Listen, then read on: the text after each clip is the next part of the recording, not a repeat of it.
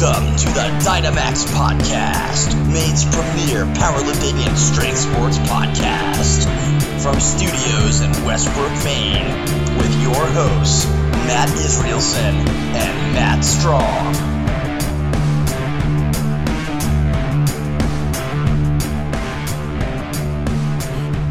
All right, folks, we are once again live, Westbrook, Maine, Studio 308. It's, I think, about 6 weeks from our New England Powerlifting Championships, the 11th and 12th of November. They're going to be right here. Is it the 10th and 11th or 11th and 12th? 11th and 12th. Okay. You can weigh in on the 10th. Right, okay. But you can't compete on the 10th. Right. So anyway, that's what we got going there. We'll remind you again, everything's online that you might need. Entries, information. If not, our phone number's there. Call us if you need to. We've got a guest tonight. We've got a very special guest very tonight. special guest tonight. I'm going to do this. This is something we haven't done before, but this is our guest tonight has some information. You could find information about him online, which may be scary and frightening. And he had me correct a few things before I read this. But this is a blurb that I found about our guest today, Rob Foley, U.S. Navy SEAL. Through the course of his military career, Robert was engaged in innumerable life-threatening situations. He was subjected to ultra-high voltage non-ionizing radiation from June 1974 to June 1975. His mission during that time was to maintain a territory... that cut off. For 13 months, Robert and 3 other members of his group climbed freehand with as much as 30 pounds of equipment strapped to their backs and sit perched atop towers 200 feet in the air, while 8-inch gas-filled coaxial cables under full power hung only inches away from them. In 1977, Rob Foley was sent to the deadliest place on Earth, exposing him to ionizing plutonium. Thousands of veterans between 77 and 78 died. Today, a little over 300 survivors exist, one of them being Robert Foley. Rob, thank you, and welcome to the podcast. Thanks, man. I appreciate it. Thank you for your service. Thank you, thank you for You've your been a good service. friend ever since you walked in here, and I appreciate it. A long time. Yeah, one little clarification. That was 77 to 1980, because it was... 77 to 80. Yeah, over 7,000 men sent there, and there's only about 300 known survivors today out of Now, the were they all naval personnel? Yeah, all Navy. Everybody Navy. All military. Let's put it that way. We're all military. And to this day, we are only aware of about 300 known survivors from that visit to the deadliest place in the world, Eniwetok. And it was where? Or you can't say? I did. Eniwetok Islands. Oh, Eniwetok. Okay. Eniwetok of the Marshall Islands. In the 50s, late 50s, we detonated some 50 or so bombs. About 22 of those nuclear bombs didn't detonate and basically just spewed their plutonium all over the island, cesium-137, strontium-90, and it was so top secret that the men going there were not even aware of what they were stepping into. It was basically a death sentence, and not right away. They would experience it over decades later, and with terrible things, cancers and tumors, and again, they had no recourse because they stayed only 1 day under 180 days, or 180 days basically, and therefore it never made its way into their military records. Typical government. Well, typical government in that example anyway. So, where approximately are these islands located geographically? Marshall Islands, we're talking, you get South Pacific. Yeah, South Pacific. A lot of World War II battles there. Yeah. Okay. Yeah. So, I'd like to kind of step back and talk about what was your interest in the SEAL team, what part of what this article addressed, and what many people know is the Navy SEALs is one of the most prestigious divisions of the military, and it's grueling, hard work. So I'm just curious, what was your initial interest in being a Navy SEAL? It's a great question, Matt, and actually I had no interest in becoming a Navy SEAL. My 13, 14 months in the Middle East, when Vietnam was just winding down, I had been involved in 3 or 4 episodes, very volatile episodes, roadside attacks. We had a couple of members of our team killed, and we had our base threatened to be overtaken. Very small base on not one occasion but 2 occasions. So it was a basically a volatile environment ready to explode. King Faisal's nephew had shot him in the head. There was an uprising. Lebanon was involved in a civil war. Russian subs were basically navigating the shores around Bahrain at the time. Oh, Bahrain. Okay. Yeah, Bahrain, and it was just a very, very hostile. The situations I was personally involved in were life-threatening situations at a point where you asked me the question, so I'm going to give you the answer. I created such, I don't want to say myself only, but I was involved in such serious altercations with nationals over there that I got to a point where they had to ship me back stateside, and they were actually going to discharge me from the service. I had two choices, and this might sound funny or comical, but my two choices based on the number of altercations and dangerous situations and maybe even court-martial that I was faced with was a general discharge, stepping out of the service. I'm only 19 years old. I was just too much anger, too much something, and I probably shouldn't have been in the Middle East at that time based on how I was as a 19-year-old. And the other choice was to go, and keep in mind they had sent my billet to every station around North America and no one wanted me. So all of that stuff happened prior to you being a Navy SEAL? Yes, and it got in my final billet. My orders got in the hands of one individual, and his name was Richard Marcinko. He was commander of SEAL Team 2. You know him? He's got a ton of books out. Richard Marcinko's got a ton of Navy SEAL books. Yeah, he's his nickname was he's famous, infamous Navy commando, referred to as the Shark. Did multiple tours in Vietnam, highly decorated. He was the commander of SEAL Team 2. So while everyone in North America said, we don't want him, he's toxic, we don't want him, Dick Marcinko looked at my dossier and said, just the kind of guy I'm looking for. Send him to us. We'll break him, or we'll make him. One way or the other, this will be his last stop. And it was training with SEAL Team 2, running with them, swimming with them, going to AP Hill, training with them. Question. Absolutely. You were not a SEAL at this point? No. So they took you right to Buds? They took me to SEAL Team 2. Without? No, straight to SEAL Team 2 to prep me for Buds. Okay. And they knew I was a runner. They didn't know how really I was more than a runner. I was an exceptional runner. Meaning that I was probably one of the best runners on the East Coast and West Coast. I want to preface this by saying you have to take a step back and realize that when I was in the teams, there were only 500 of us. That's it, 500. Of all the SEAL teams? All the SEAL teams, about 500 guys. There are literally 8,000 guys today, which in retrospect to the complete military, all the branches, Department of Defense, that's still a small number. Still a fraction. Yeah, it is a fraction. But we were about 500 plus guys, and Dick Marcinko said, bring him to me. Dad will take care of him. And, I thought this would be a walk in the park when I got there, because I was told you lay on the beach, you get suntans, and you get to go swimming. And I showed up, and Dick Marcinko, he took that notion out of my head real quick. And I witnessed and watched guys that put the fear of God in me when I saw them walking down the hallway. And I'm seeing things around their neck. I won't talk about what those things are. And I'm just saying, somebody sent me to hell. I'm in hell. And it turned out, with these guys, they knew, they had a sense of who I was. They saw my dossier. It wasn't a pretty dossier. It was trouble. And, they saw my dossier as a kid growing up, living on the streets. And they said, he could be one of us. And they took me under their wings. Billy Renton, captain of the bobsled team in 1980 Olympics, took me under his wings. And they wouldn't let me run for months. And finally one day they said, see what he's got, let him run. And that's after everybody was a couple of miles ahead of me. I made the run. I beat everybody on that day. And by 10-15 minutes, showered, and I wanted to make a statement. I stood out there on the quarterdeck till the next runner, the best runner, came in.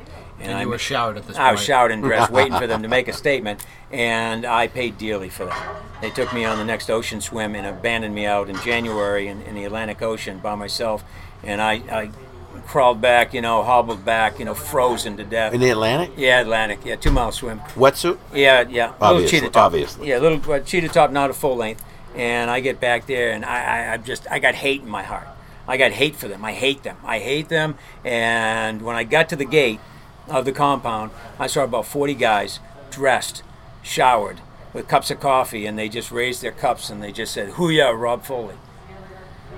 That was more than I could handle, because I didn't have a family at that time. That was a compliment. It was a huge compliment. Right. It was more than I could handle, because I was a kid that grew up without a family in this sense. I didn't have a family, and I hated these guys for doing this to me, right. The bastards. and yet they raised their cups and they said, "Hoo-yah, Rob Foley." And I thought to myself, damn it, I think I found my family. Yep. I think I found my family. And this is still pre-Buds. Yeah, and it was just about a month later I went to Buds. Okay. Yeah, I went to Buds. You may want to qualify what Buds is. Yeah, I was going to say, what is Buds for those who may not know? It's basic underwater demolition SEAL team training. So it's a little bit, we say it's 6 months, but it's actually longer than 6 months. It's 6 months of training, but then you've got a year of being put in a team, and you're tested. You're tested for 1 year after you've graduated. And your team is deciding, do you fit in with us? Did your training work? And if the training worked and you've gotten through the probation period of a year with the team, then you were considered you're part of the team. You're a SEAL at that point. Yeah, I mean, you are when you graduate Buds if you put on your trident and you're wearing your trident. But that year, you can actually lose that. You can actually lose that if in a year's time you've got some real mental issues, attitude issues. You can't work in a team environment, and that's what they teach you in Buds, how to work in a team environment. Well, you get somebody killed if you can't. Absolutely. Guys will die if you're not working as one. We're only as strong as our weakest link, and that is so true in the teams. If we can't come together and work together as a team, then many of us are not going to come home on a particular mission because of one guy. Right. Yeah. So can't be the weakest link. No. There are no weakest links. We are cross-trained in everything, and that was so important in the teams that if a radio man gets shot down, we got 8 more guys that know how to manage the radio. If this guy got shot down, we got 8 more guys that know how to do. So we're all cross-trained. Many of us speaking multiple languages. So working with dolphins, we had a dolphin program back then, and we had a dog program back then, a canine program. So we had a lot of sophisticated programs. But anyhow, you asked me what sparkled what got my interest, my curiosity to get into the teams, and I didn't. It was an act of desperation. Dick Marcinko took me, and I felt grateful because it certainly was better than being kicked out of the service. And from that, Dick Marcinko, I credit him. Dick Marcinko basically made me who I am today. He's got some great books out there if anybody wants to check into I'm going to do those. some research on him for Good sure stuff. after this. He's an amazing man. So I wanted to talk in the intro, the quick little intro that I did, and something that we talked about prior to this podcast was the what I'm referring to as RF exposure. Right. I'm wondering if you could clarify that and kind of just explain to people what that exposure is and means. Well, it's really scientific, and to a lot of folks, they may be interested and they may not really want to care about this. It's scientific. Radio frequency, RF radiation, is classified into a non-ionizing category. Exposure to it in your backyard with high tension lines is minuscule. Holding up a cell phone next to your ear is minuscule.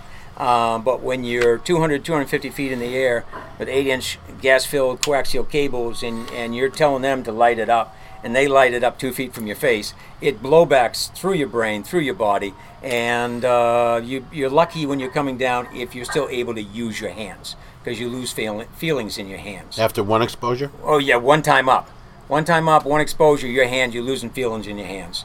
So, we don't belt off every 2 feet. In fact, we don't belt off at all.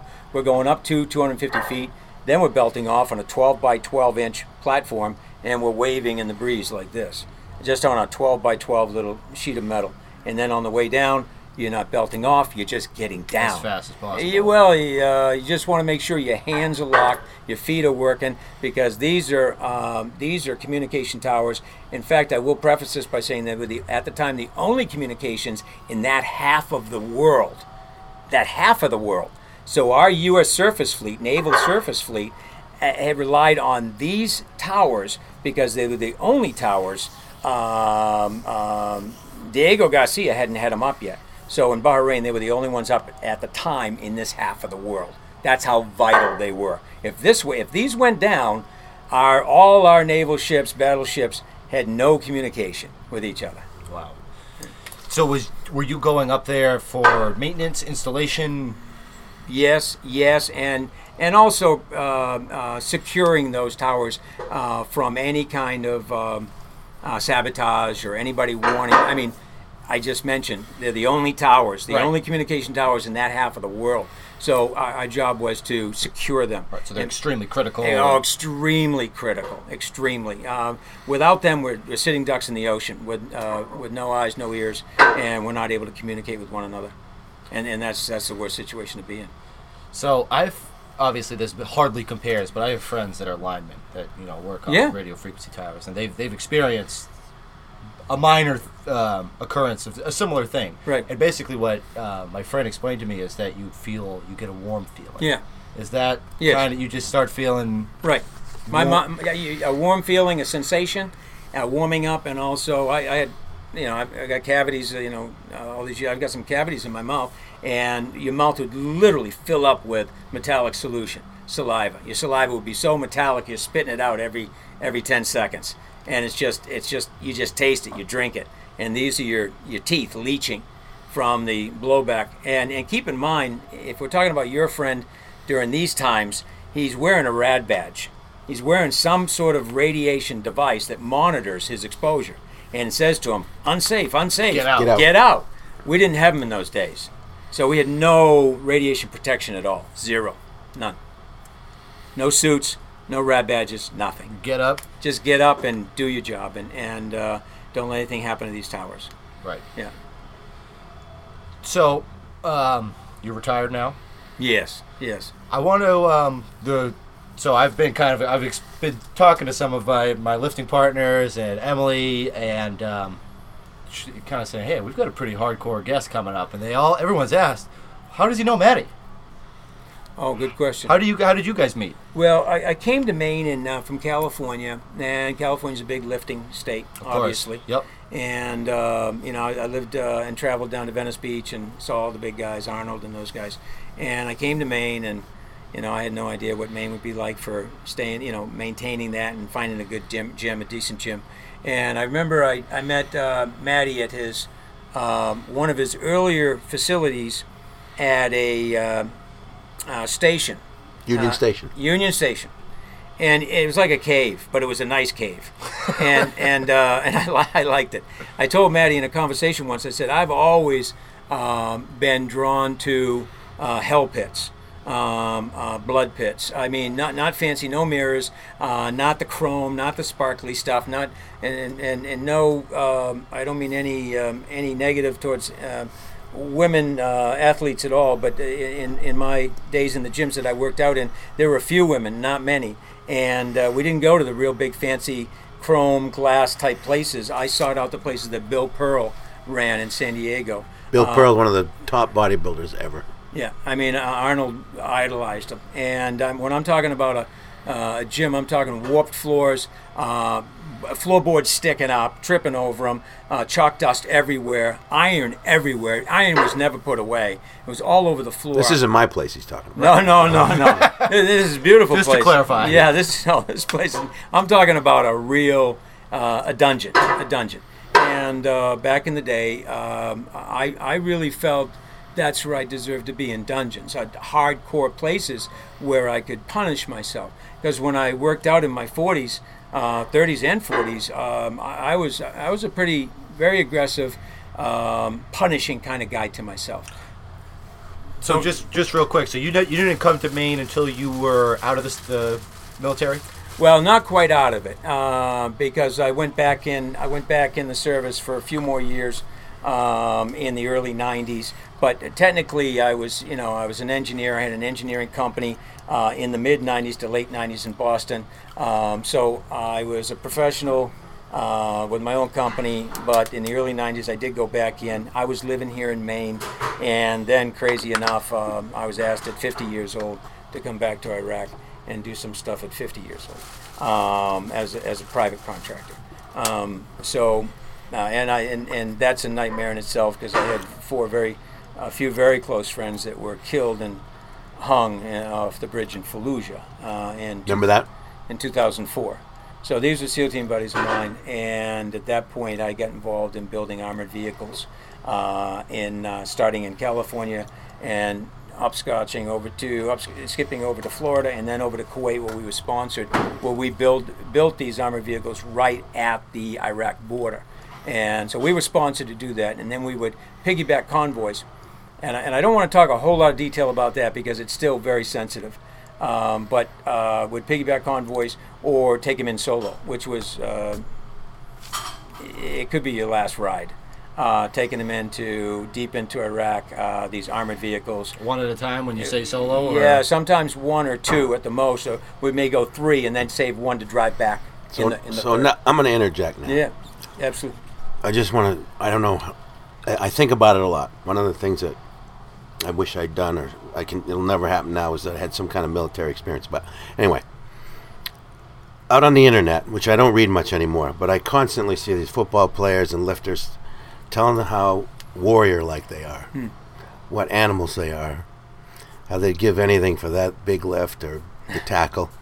So guys, and whoever else, this is a warrior, okay? Let's leave that word out of it. We got the real deal sitting here. I know I'm just a bedwetter next to you, so all right. Yeah. And so thank you. Yeah, I appreciate that.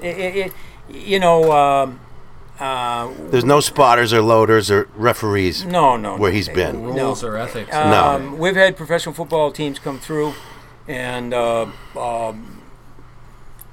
it's just a couple of days. They don't last much longer than that. And I'm not saying anything bad about them. They're athletes. They're not supposed to be exposed. They're not warriors. Yeah, they're not in that. They're not. That's not their role. That's not where they come from. When you say to anyone, if you do this, you might die. Well, I don't want to do that. Won't the spotters take it? Right. Most people are going to say, hell, that's insane. I've been in situations like most SEALs have that are seriously life-threatening. And when you do take on this type of assignment, this type of work, you're going to die. And at nighttime, I'd be looking at that tailgate going down. I was assistant jump master, and I'm looking at the tailgate going down, and I'm sending my guys out, and I'm thinking, tonight I'm going to die. Mm-hmm. And I'm smiling. I think tonight I'm What else die. are you going to do? Yeah, no. You don't tell the Taliban time out. Yeah, no. Or I'll pass this attempt. I had guys die with me, next to me, underwater, in the ocean, in the Indian Ocean at 2 o'clock in the morning. When I described, we don't have time for that, but, to talk about some of the environmental conditions, someone say that's just not right. Well, we would go into places when it was the best time to go in, during a typhoon. Because who in their right mind is going to go in? No one's going to expect an attack. No one's going to expect anything during a typhoon. Now, that's the perfect time for us. If we lose a guy or two in a real extreme weather condition type of operation, that is part of it. So these guys risk their lives every second, and they go into it knowing that. And so we don't go in, if you look at a trident, and a lot of people don't know this, you look at that emblem, you look at the trident, the eagle is facing away and its head is looking down. The head is not up, it's not looking straight ahead, it's down. It's humility. The actual eagle itself I didn't know that. Yeah, the actual eagle is, we don't want that. So I'm an old SEAL, and I'm not really accustomed to the new SEAL establishment these days. Books and movies and screenwriting. I'm not familiar with this because in my day we were not allowed to do this. We were not allowed to talk about it. We were not allowed to talk to reporters or print anything or write. If we ever wrote a book in our day, it could be real trouble. So it's a different world today. Marchenko was a pioneer of that. Huh? Yeah. He was a master of his writer.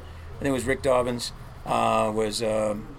Was phenomenal writer, and he could really tell Dick's stories. I could get into Dick's stories and everything that happened, but that's not for this show. You asked me, when I met Matty, and that was back in, I want to say early 80s, 87.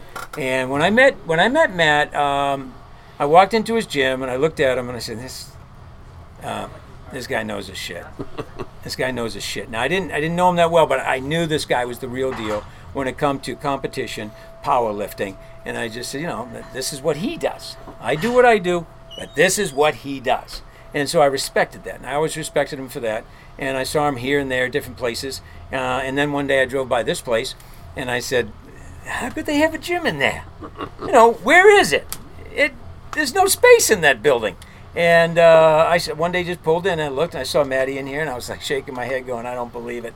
But it serves its purpose. It gives you everything you need from a power lifter's perspective here in this space. And it's got everything you need. And it's also got the little bit of thing over the door when you walk through the door of you will punish yourself when you come in here. That's what this is for. You come in here, it's not thrills and swills and fancy stuff. It's you come in here, you do your job, and that's my whole mantra my whole life is get in there, do your job, and get the hell out. That's it. It's not having long conversations with people and standing against equipment. Get in, do your job, and get the hell out. So what's your and Maddie's relationship like today? Are you trained by Maddie, or do you just work out here? I have been. Maddie has trained me on certain instances and on a number of occasions. And he's actually, when I thought, I knew how to do this or I knew how to do that, and this is what we did in California, I was mistaken.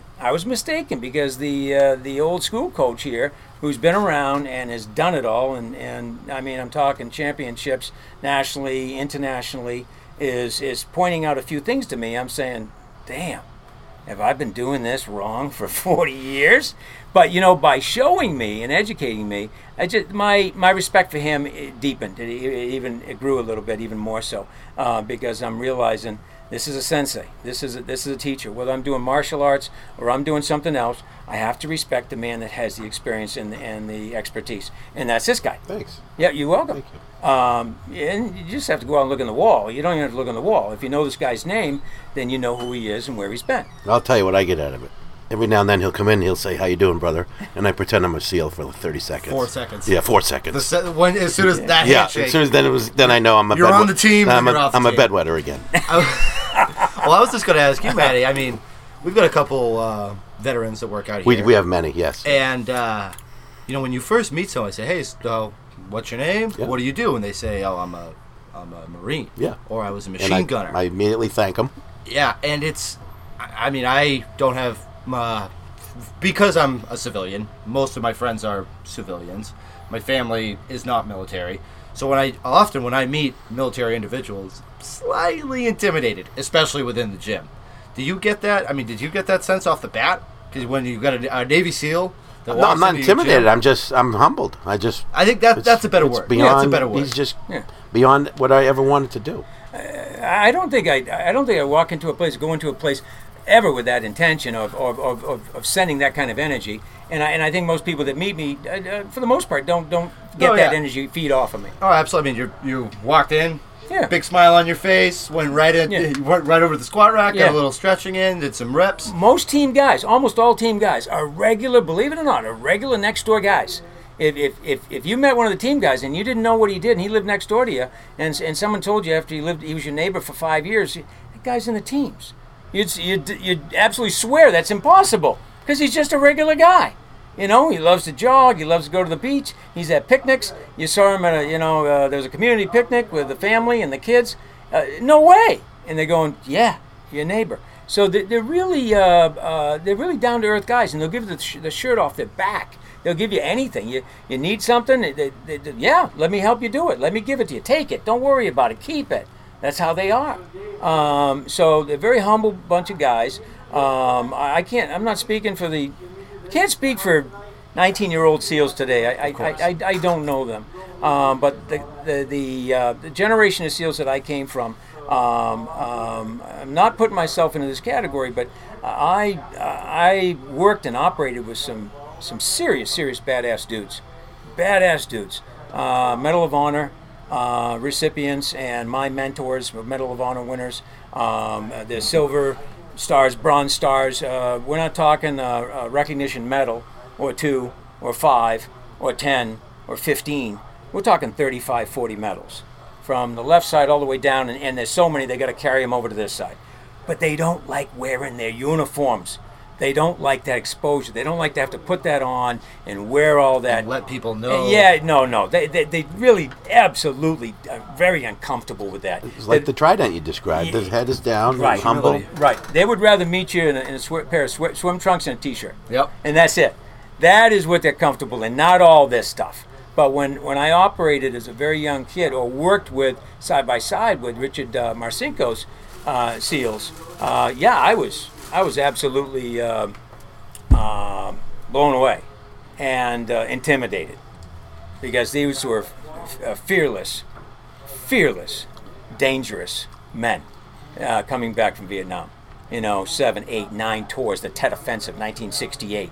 When I saw these guys coming back, I just looked at their eyes and something said, "Look away, look away." And I remember an incident of a guy coming down, and he was the individual with something around his neck, and I stared, and he just quickly got into my eyes and said, "What are you looking at?" And I looked away and I said, "Nothing. I'm not looking at anything."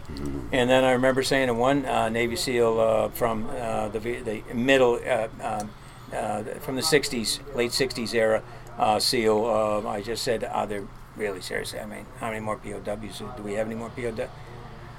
I just remember being grabbed, lifted, the door kicked open. He's got me off the ground and throws me airborne, throws me through the door. I'm flying through the air over two tables, chairs flying everywhere, and I land on the floor and I get up and he kicks the door shut and he grabs me and throws me into a chair. He picks me up like a rag doll, throws me into a chair. And he makes me. I'm watching a 9mm black and white, and I'm looking at bamboo, and I'm looking at holes in the ground, and hands coming up through the grates. And this is 1975, and those were current. Those are POWs? Yeah. Hours. Yeah. And this was 1975. He made you watch that? Yeah. And I was shaking. And it was just like, get out of this room. And I learned to shut my mouth and do what I was told and earn the respect. And I couldn't earn it at Dick Marcinko's. I had to go through Bud's. Yep. I had to go through the process, because there's a lot of guys that talk, and big guys and strong guys and monster guys, lifting weights, and they're arm wrestlers of the world. They're enormous physical physiques, monster guys coming through. They're generally the first ones to quit. Generally the first ones. We were in a class of about 190, and we had 21 graduate. So it tells you a lot don't make it. But I'm here because, for very important reasons, why I work out and why I'm here. It's not my whole philosophy of working out today is nothing. It's for very different reasons than it was 15, 20 years ago. Which is a good segue, because I wanted to talk about the horse farm. Okay. And why you do work out. Maybe you better ask me what's different with my workout today than it was, and then we can segue into the horses. Perfect. So what is you made it very clear to me on why you have to work out. Yeah, why I have to work out. Not why you choose to work out. Right. But specifically why you have to work out. I have to work out. I was diagnosed with one of the severest traumatic brain injuries in 2013.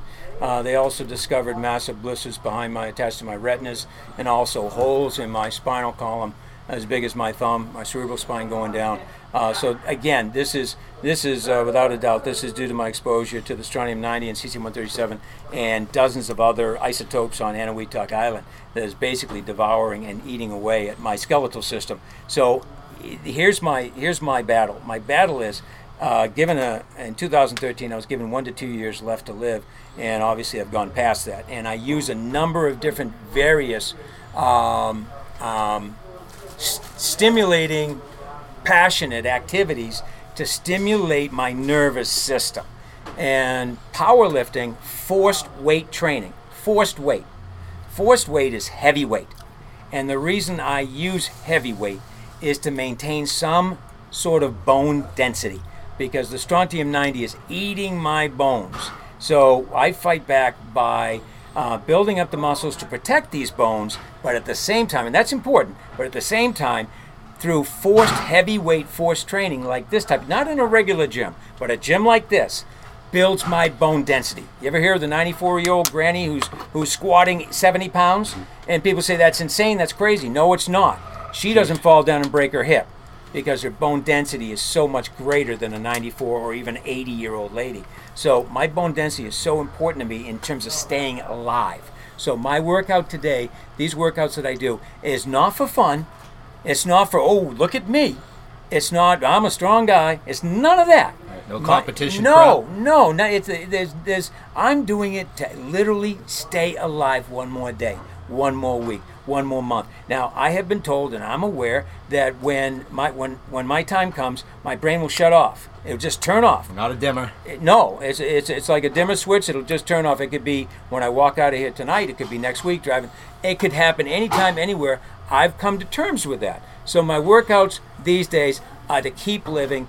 You mentioned horses. Well, I call it my mix, and apart from lifting, I have to also spiritually pacify and stimulate my spiritual side. So you have this stimulus and you described this to me very great over the phone. But one thing I did pick up on. So where is this farm located? Or is farm the right term? Well, I've got several farms. Okay. Where I work horses, Yep. and I'm able to spend time with horses. I've created some, and I've been part of the creation of some equine therapy programs for veterans around the state of Maine. So equine therapy is... Equine therapy is taking a combat veteran, and San, are you out there? San, this is the gym you need to come to. I got a lot of combat veteran brothers out there, like San and all his comrades out there, and he's looking for a new gym. This is the place. But anyway, I invite veterans that are on the brink of suicide, because most of the veterans these days that I get are on the brink of suicide. 22 to 23 veterans a day kill themselves a day. So I'll get a call that we got a veteran, and today's his last day. He's been through the program. He's been in Boston. He's been up at Togus. He's been on this program for 2 years. Today he's got a gun. Today he's going to do this. Today he's going to end his life. So I get a call. They send him to me, but before they send him to me, I get a way of reaching them by phone or some way. And So you reach out to them? I reach out to them, and they don't want to talk to anyone. They've almost barricaded themselves in the house. And they say, look, we got Rob Foley, Navy SEAL from Maine, and he wants to talk to you. And they go, I'll talk to him. And I take that maybe perhaps out of respect, and I appreciate that. But now it's my job to get them in my company, get them out of that house, get them in my company. And I say to them, and this might be shocking to some folks, I say, this hit me hard. I say, listen, I said, you got to do me a favor, man. I want one thing from you before you kill yourself. And I know some folks out there listening will say, wait, he's trained in the mental health field, and I don't think he should be saying that. But actually, I say it because it works, okay? I've had dozens of veterans come to me in this state of wanting to end their life, and knock on wood, I'm not saying it's foolproof. I could lose a veteran. I never want to lose a veteran brother, but I do say to them, I need you to do me a favor.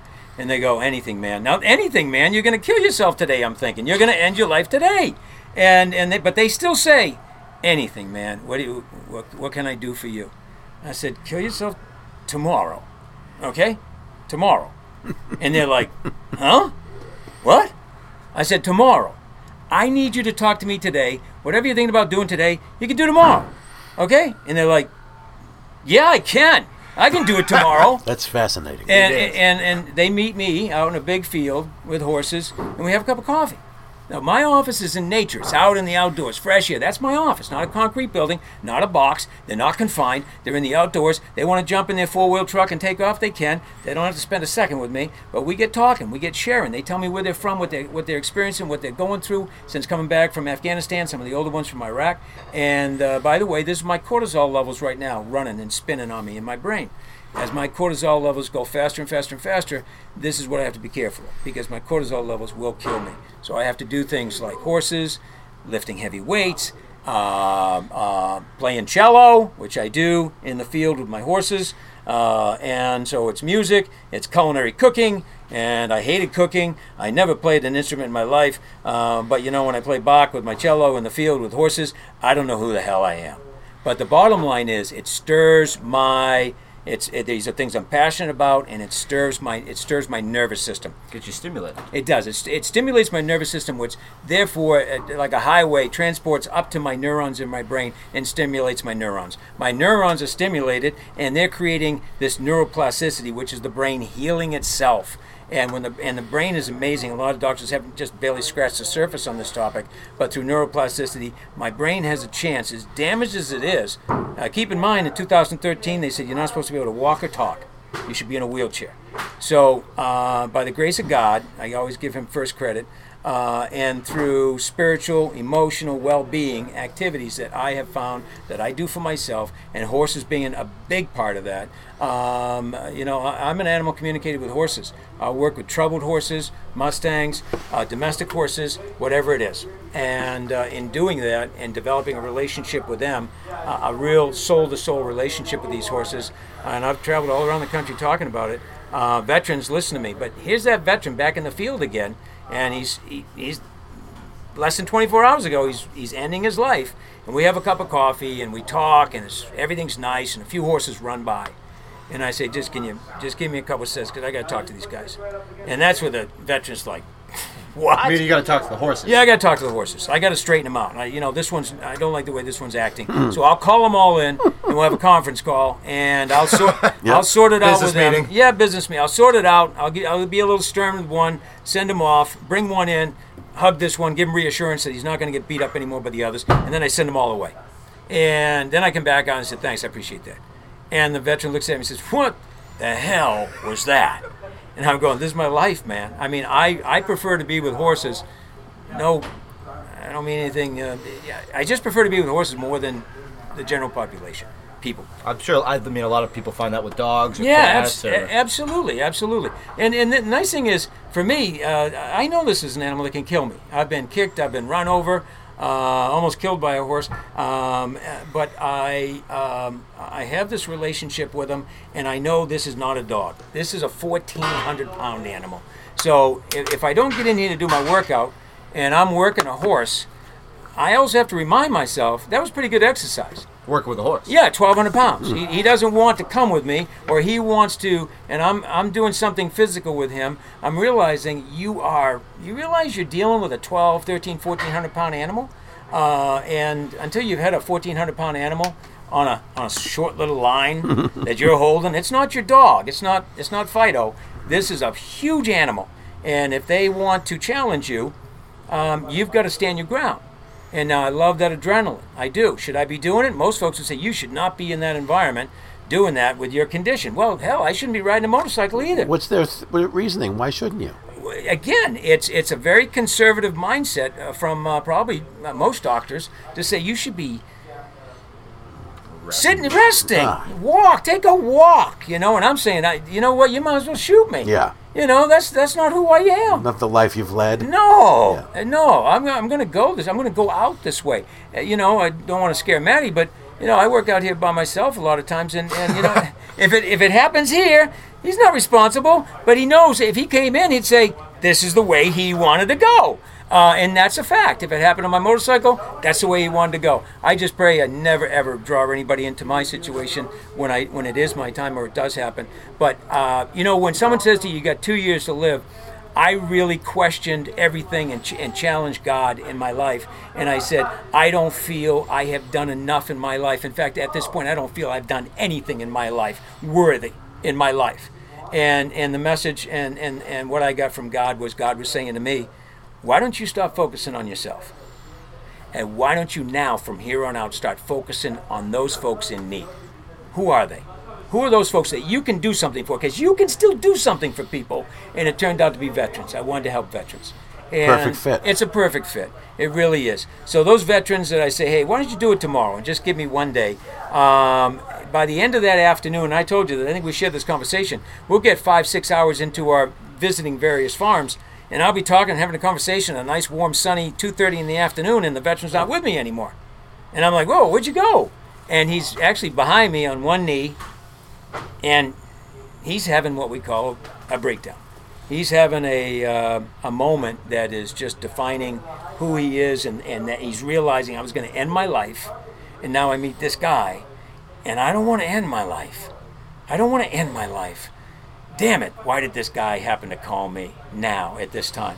And I'm so grateful that I get the opportunity to meet them and engage with them at this very volatile moment in their life to try to persuade them to give it one more day. And for all the veterans that I've worked with, you can watch 22, a documentary that we did. It's only 3 minutes long. There's veterans that should be statistics. They shouldn't be here today. But all these veterans are alive, and they talk about why they're still here. And it's powerful. And but I want my veteran brothers to come here, Dynamax. Okay, that's important because if you're, and even the younger veterans, the combat veterans, San and all your brothers and our combat brothers, this is where you belong, and tell your friends about Dynamax. But I want to say to my older brothers, if you're in pain, this is important, you guys out there. If you're in pain, I live with pain every single day, massive headaches, my bones aching. So I have a choice, live in that pain, which is horrific, or come in here in that pain and start pushing heavy weight. Okay? I know it doesn't make sense, but trust me, it does make sense. Because what you do is chemicals are released from your brain, which go after the inflammation throughout your body. It manages the inflammation in your body. The muscles get stronger. Bone density gets stronger. Am I sore from working out? Well, hell yeah! But the pain from working out is nothing compared to the pain that I'm living with. And the workouts will actually override. This is key. The workouts, the force heavyweight workouts, will override the pain that you live with on a daily basis. So you want to take a lot of pills? That's your choice. You want to come in and get strong and extend your life and have purpose and hope and purpose for yourself and stay around longer with your family. Of course, we all want that. And be a contribution and offer something to the community, help other veterans, and do things for others. You know, that's really where I'm at today, doing for others, those in need, and less about myself. So we have an outdoor experience camp up north. It's paid for. It's all free to veterans and their service dogs. Most of the programs, equine therapy, free. Acupuncture for my veterans, free. Yoga for my veterans, free. You come here to Dynamax. I'm sure Maddie will greet you and give you a great opportunity to work here. And I'll be here. And if you ever want to work out with me, come on down. He got us a the Korean War vet. Remember that?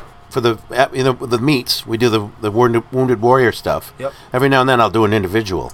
And he remember the guy, the Korean War guy. He needed oil. They didn't have any oil. Yes, right. We got him a tank of oil. Right. He because of Rob. Yeah. He needs. I wouldn't have never known the guy. So. Yeah. He needed oil, but I'm a resource kind of guy, and I've always been this way my whole life. In the teams, if we needed shit fixed, or we had to get something, I just say, I'll get it. Don't worry about it. And they'd be like, how are you going to do it? And it'd be done. So, yes, Maddie and I teamed up on that. And well, you did it. I mean, I just... Well, yeah, but it was a team. It was still a team effort. I challenged the oil company to match it. I don't know if they did. Yeah, I think they did. Okay. I think they did. That's awesome. I know it. And this guy, it probably saved the guy because he was very old and I think in a wheelchair. He was in a wheelchair. Yeah. And dead of winter, had no fuel, had no heat, nothing. Korean War vet. Yeah, Korean War vet. Nice treatment, huh? Oh, unbelievable. So that was able, and I thank him because of that.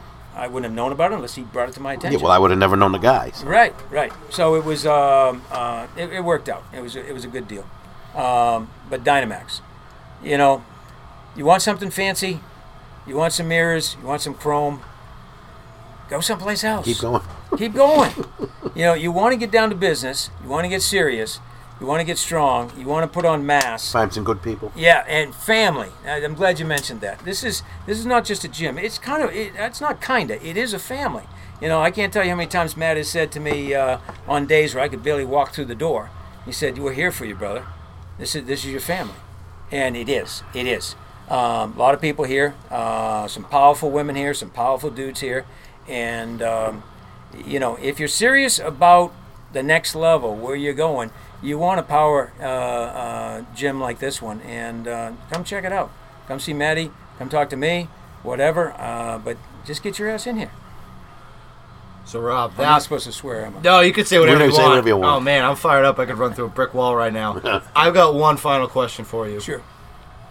And this is something that I've asked almost all of our podcast guests. What is something that you have learned in the last 2 years that you think everybody should know? Wow. It's what I've learned in the last 2 years is what I actually learned 4 years ago. And if you think beyond yourself, if you just try it, think about being a resource for a troubled youth, being an incarcerated youth, or a veteran, or someone in need, and you feel that feeling and receive that feeling of, wow, that felt great to help that person, and you want to do it again, and what happens, I'm going to tell you something, if I knew about this when I was 26, 27 years old, I would have been on this back then, doing this for others in need. Because what happens is people see your generosity and your goodwill from your heart, that you want to help those in need, and you're serious. For 5 years, I haven't taken a dime from anybody. No one. This is all out of my pocket, my time, or those that work with me out of their pocket. I work with those that work in the same philosophy, and so nothing. I do this as my job, but I'm not employed, and I'm not paid for this. So if I've learned anything in the last 2 years or the last 4 years, it's do something outside of yourself, something bigger than yourself. Help someone or help those in need, and see the reciprocal boomerang effects you receive from that. It all comes back. It all comes back. My health is improved by saving the lives of veterans. And when I look in their eyes and they come see me 3-4 years later and they're saying, man, I just want to check up on you because I love you. And I have trouble talking. I walk up to him and I give him a hug because I remember that individual 3 years ago and where he was at, and now this individual is checking on me. So it's a boomerang effect. It is a very healthy thing for someone like myself in my condition. So to be involved in that and have a boomerang effect, helping people, and folks calling me up all over the country saying, can we fly you here? Can we fly you here? We want to listen to you. We want you to talk for us. We want you to tell us what you're doing, because what you're doing is so inspirational, and we want to try to model what you're doing so we can do it down in here in Texas and North Carolina and Illinois and North Carolina, or up even down on Cape Cod, various places all over the country. We want to talk to you so we can try to understand what you're doing and the programs you're doing and how you're helping others, because it's important. And when we die, honestly, most of us are forgotten about in a matter of days. Not by family members, but by the general public. We're gone. That's it. Well, if I'm remembered for anything, I don't want it to be SEAL Team. I don't want it to be my military. I don't want it to be anything but helping those that are struggling and those that are in need. That's it. And if I can do that for my remaining days, I'm happy with that. Hope that answered your question, Matt. Every week, the next guy tops the last one. Yeah, that one's going to be pretty tough to top. Yeah. If people want to get in contact with you, how can they do that? They can email me at info@Operation Veteran Wellness. OperationVet.org, right? It is info@OperationVeteranWellness.org. I'm also a forest therapy guide. I lived in the Berkshire Mountains and trained as a forest therapy guide. I take people in the forest, and again, it's a way spiritually, emotionally to just relax and bring yourself down, and it's an amazing healing therapy, like horses and other things. So I think the email I gave you is absolutely perfect to reach me, especially those veterans out there and my combat brothers, veteran brothers out there. Come on, this is the gym. I dare you to go find another one like it, because you're going to go far and wide, and you're not going to find one like this. This is a serious gym. So if you're serious, well, come here. And if you're not, well, that's fine too. So it's been a pleasure, and I love this guy. So I got two things, and then we can talk quickly about the meets. But anyway, one quick story about him. There was a meet coming up. I need an expediter. I'm looking around. I grabbed him. You remember it? Yeah. He agrees to it. I go home. I'm thinking, geez, now he's never done this. Do you think he can handle expediting? And I'm thinking, and then I woke up in the middle of the night. I said, you are a fucking idiot. You got a guy that calls in artillery strikes knows how to seal up wounds on a combat battlefield, and you're worried about him asking for so-and-so's second attempt. So thank you for that. Yeah. And one question. Yeah. Call me brother one time, just right now, just so I can feel like a SEAL for a minute. Oh, brother. Yeah, I've called you brother many times. Just wanted to feel it one time today. Yeah. Live on the podcast. Live? I'm a SEAL. No, I'm not. You know that we say brother, and it's not just to veterans. Or I know it isn't. I know it isn't. But this is what it is. It's real. Yep. So if you know a guy and he's real, his character is real, then it emulates who you are. But I know you don't throw that around. Oh no, hell no, no. Brother is not something I throw around just to everybody and anybody. So I got a little fake trident for a second. Yeah. I gotta take it off. Just a second. Yeah, I gotta take it off. I know that. Yeah. I'd never do that. Yeah. No, I don't. If you have any other questions. No, thank you for Rob, being it's been here. an absolute pleasure. Thank you for your time. Thank you, Matt. I really appreciate you coming on here. This was a hell of an interview. Well, for Dynamax and this brother here, this guy, he asked me and I said, yeah, of course. Yeah, absolutely. This guy's good at it. And hopefully in the future, perhaps we can do some podcasts of a different flavor. Oh, a lot of flavors. Yeah. Yeah, bit controversial, but different flavors. That we'll save that for another night. Another night, man. All right. Thank you very much. Thanks, Matt. I appreciate it so much. All right, guys.